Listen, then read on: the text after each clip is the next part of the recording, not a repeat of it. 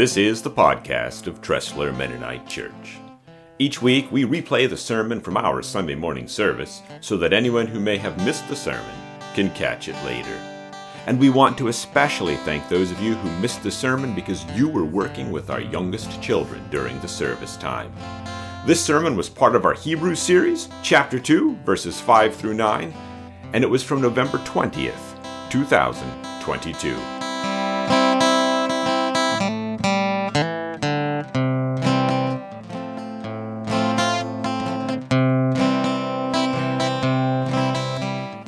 So I was kind of wondering when I was preparing for this, how many of you have spent much time looking at pictures from the James Webb Telescope online or printed out somewhere?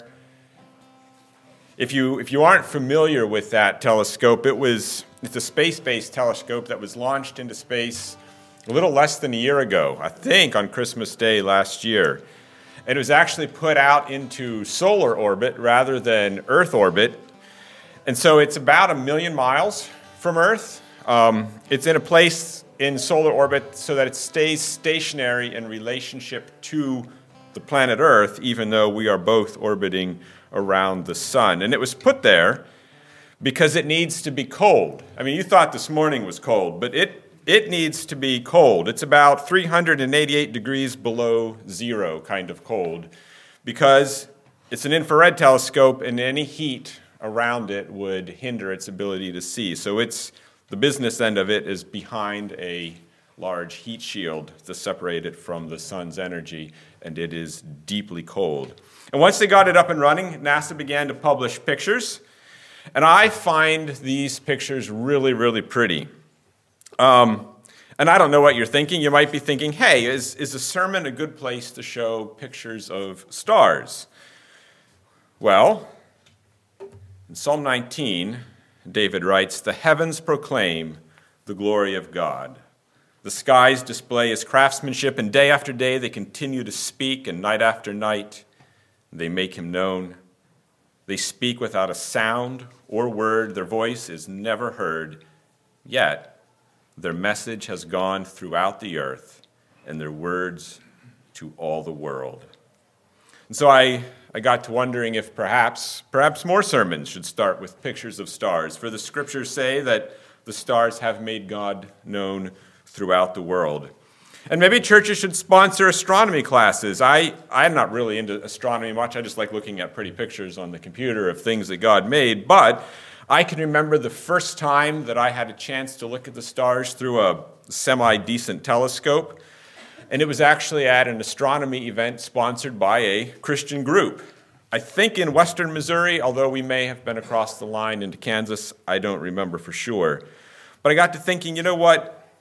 If the heavens declare the glory of God, perhaps churches should be more involved in examining the heavens. But unfortunately, not everybody who looks at the sky begins to marvel and begins to wonder about a creator. Not everybody listens to the message that the stars proclaim. Some people look at the stars and they see all of that vastness, they see the galaxies, and they begin to feel very, very small. So in this cartoon that's on the screen, Calvin looks at the sky and he says the people are just tiny specks on a planet particle hurling through the infinite blackness. And perhaps when people feel that way, that's why they, like Calvin, run inside and they turn on all the lights. Or people work so hard to light up the outside, maybe they don't want to see the message that God has set there for all people to see. Because, see, sometimes instead of being awed by the majesty of the Creator, we're just faced with our own insignificance, and that really weighs us down. But David, again, in a different psalm, David encourages us towards a different response. In Psalm 8, he says, "When I look at the night sky and see the work of your fingers, the moon and the stars that you set in place, what are mere mortals that you should think about them, human beings that you should care for them?" So David's initial response here as he starts writing the psalm is kind of like Calvin's response in that cartoon. He looks up at the sky, he sees this beauty, this majesty, and he thinks of his own insignificance. But David goes on. He says, "Yet you made them," that'd be people, "you made them only a little lower than God and crowned them with glory and honor. You gave them charge over everything you made, putting all things under their authority, the flocks and the herds and all the wild animals, the birds of the sky, the fish in the sea, and everything that swims in the ocean currents. O Lord, our Lord, your majestic name fills the earth." So in the midst of his wonder and his awe, David does not forget one very important truth, that the God who created all of that thing that so impresses us, all of that God made people in his own image to rule his creation as his representatives. And that's Genesis 1. But I'm not really here to talk about the stars this morning, of course. I'm not here to talk about how creation displays God's glory, although that's a beautiful thing. We're here to talk about Hebrews because Tressler is working through the book of Hebrews. We have our sermon series on there. And anytime you talk about Hebrews, you end up talking about Jesus, which is just a great subject for every Sunday morning. I don't think you could go wrong with a sermon about Jesus. But I started this way because the author of Hebrews quotes Psalm 8. And I guess I want to give you the context quickly of where we're at in Hebrews, and then we'll go from there. The author of Hebrews is trying to make the point that Jesus is greater than angels. He makes a big point. He's a well-developed argument, but in this particular place, he has been talking about how Jesus is more important than the angels. I mean, the angels are very important. He's not lowering them. When an angel gives you a message, you had better listen to that message. But the point is kind of that Jesus is greater than the angels, so when Jesus gives us a message, we had better listen very carefully to his message. So in the 5 verses for today, the author kind of builds on that theme, and he begins to shift towards the idea of showing that Jesus was fully human, and he begins to help us understand how and why that matters so much to us. So for today, we're in verses 5 through 9, and the author of Hebrews has just said that Jesus is greater than the angels, and he goes on to emphasize that point by saying, and furthermore, it's not angels who will control the future world that we are talking about. In other words, we're back to that theme again, that Jesus is greater than the angels. The angels are not given rule and authority. They're not given power. They are servants and messengers. So angels will not control the future world we're talking about, for in one place the scriptures say, "What are mere mortals that you should think of them, or a son of man that you should care for him? Yet for a little while you made them lower than the angels and crowned them with glory and honor. You gave them authority over all things." And this is, if you might remember now, it might sound familiar, this is a quote from Psalm 8, in which David marvels at the role that God has given humans. So the God who spoke the stars into existence actually intended for people to be his representatives, and he gave them authority over all things. That's a little bit mind-boggling for me to think about. We get glimpses in Scripture about how amazing the angels are and stuff, but the Scripture is clear that it is people that God created to be his representatives and to rule on his behalf, caring for his world that he created. Of course, that didn't work out right. I think you know that story from Genesis 3. People rebelled. People rejected that role. And so the author of Hebrews goes on. He says, now, when it says all things, it means nothing's left out, but we have not yet seen all things put under their authority. And I think we probably get this. God intended people to be his representatives, to rule creation on his behalf, to be his image bearers. But when we actually look around the world, or at least if you're like me, when I look around the world, I don't really see the image of God presented like I imagine he intended. In fact, too often we reflect the image of much other than God. And so is it hopeless? Has God's plan entirely failed? Well, no.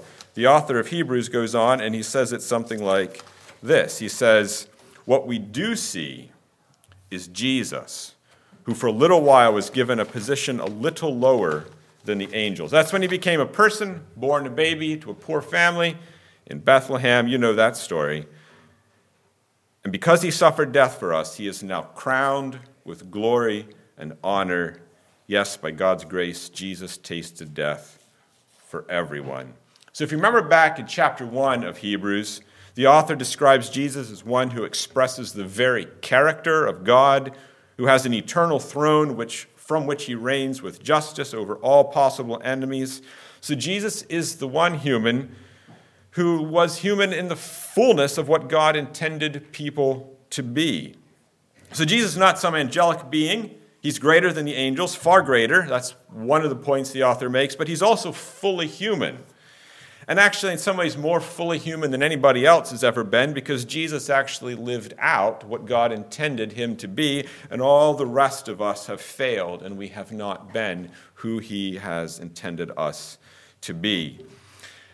Now, we didn't design it this way, at least I didn't, but this is a really excellent place to be in our Hebrew series as we get ready for Advent season coming up, which starts next week, actually, although it's a hard time imagining that it's that close at this point. But the author of Hebrews is essentially telling us why it matters that Jesus came to be a person. Why are we celebrating Christmas? What's the big deal? So the author of Hebrews is addressing that kind of an idea. In many ways, there's a little bit more in the next passage in Hebrews, the rest of chapter 2. But during Advent season, as we celebrate Jesus coming as a person, this is what we should be thinking about. This section of Hebrews is trying to lay out why this matters. But for today, part of the main thing that these verses 5 to 9 is talking about is that God created the world, and for reasons that I don't quite get, created people to be a little lower than the angels on one hand, but he also gave them the role of being his representatives, his image bearers in creation. And people failed to do that because they rebelled against God first in the garden, but every one of us has continued that pattern except for Jesus, who was born as a person. He also did everything that God intended human beings to be, and then he died for us. And I feel like this passage ends kind of abruptly, but that's because the author of Hebrews keeps going on, and his argument flows and develops, and somewhere you have to stop, or else it would be an extremely long sermon. And actually, in the New Living Translation, which we tend to use, this ends right in the middle of a paragraph. In other translations, it's actually at the end of a paragraph. It's hard to know where to break. But it's a good spot to stop, because from a teaching perspective, I want to pause kind of here, and I want to look at or talk about a couple aspects that are present. If you read this passage, you're going to notice that different translations translate it differently. And that's always true to an extent, but the differences are bigger than sometimes. And since he's quoting Psalm 8, you flip your Bible back there and you read Psalm 8 in several different translations, and you'll notice those differences are a little larger than sometimes. And that creates some discussion. People will argue a little bit about exactly how to handle Hebrews and what exactly the author is trying to say. And so what I shared this morning is what makes a lot of sense to me, and it fits with the wording of the New Living Translation, which we tend to use here on Sunday mornings. It's also drawn from commentaries that I respect and trust, but not everybody does it the same way or interprets it the same way. It doesn't seem like there's much argument about the basic points or the basic views or the applications, but there's another view that Psalm 8 is much more messianic than I presented it.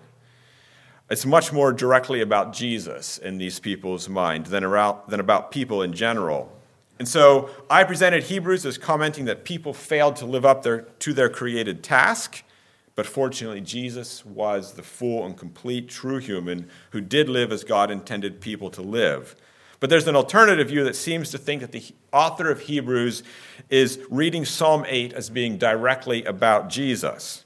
And in that case, his reference to Psalm 8 is saying that Jesus descended from heaven, lived as a man, died and rose, and then ascended to the Father.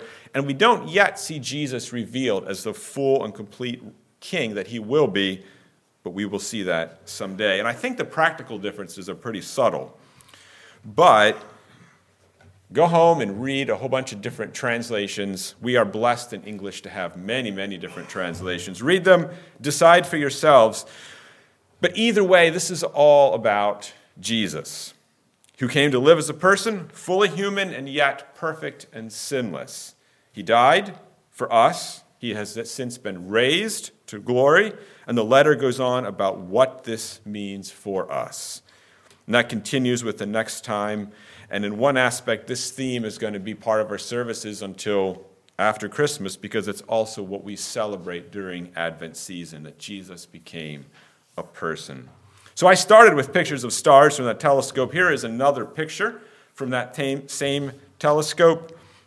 And I really like this picture as well, capturing some amazing aspects of God's power and glory. So when you get home, look up more pictures on the internet if you have it, or wait till it gets dark and look up at the sky. It's getting harder and harder to see the sky in a lot of the places, including southern Delaware. People tend to be a little careless with their lights, but find the darkest place you can, and if it's dark enough, you'll see the Milky Way. And that haze of light that you see is actually the light of a whole bunch of individual stars that are too far and too distant for you to be able to see, but they make a haze that streaks across the sky. But some of those things that you see that look like stars aren't. They are actually galaxies of billions of stars so far away that they look like a single point of light. So go home, go out in the dark. I know it's a little cold right now, but put on a coat. Lay down on the ground and stare at the sky. The heavens proclaim the glory of God, and the skies display his craftsmanship. Day after day they continue to speak, and night after night they make him known. They speak without a word or a sound. Their voice is never heard, yet their message has gone through the earth, and their words to all the world. And then after you've done that, don't be like Calvin and run inside and turn on the lights because you feel too small and insignificant. Instead, remember that the God who made all of that cares about people. Jesus, God's own Son, left glory to come to heaven to be a person, and he lived in the fullness that God intended for people to live, although all other humans have failed. And then Jesus died for us and was raised and ascended in all glory and honor. And there's a lot more to the story. That's why we have sermons every week. But for today, bask for a moment in God's majesty, and then remember that amazing God cares about you. And I think that's the take-home message for today.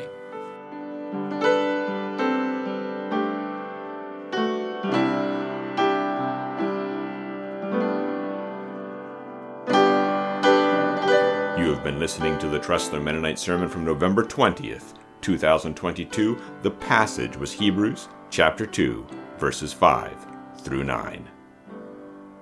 Take care.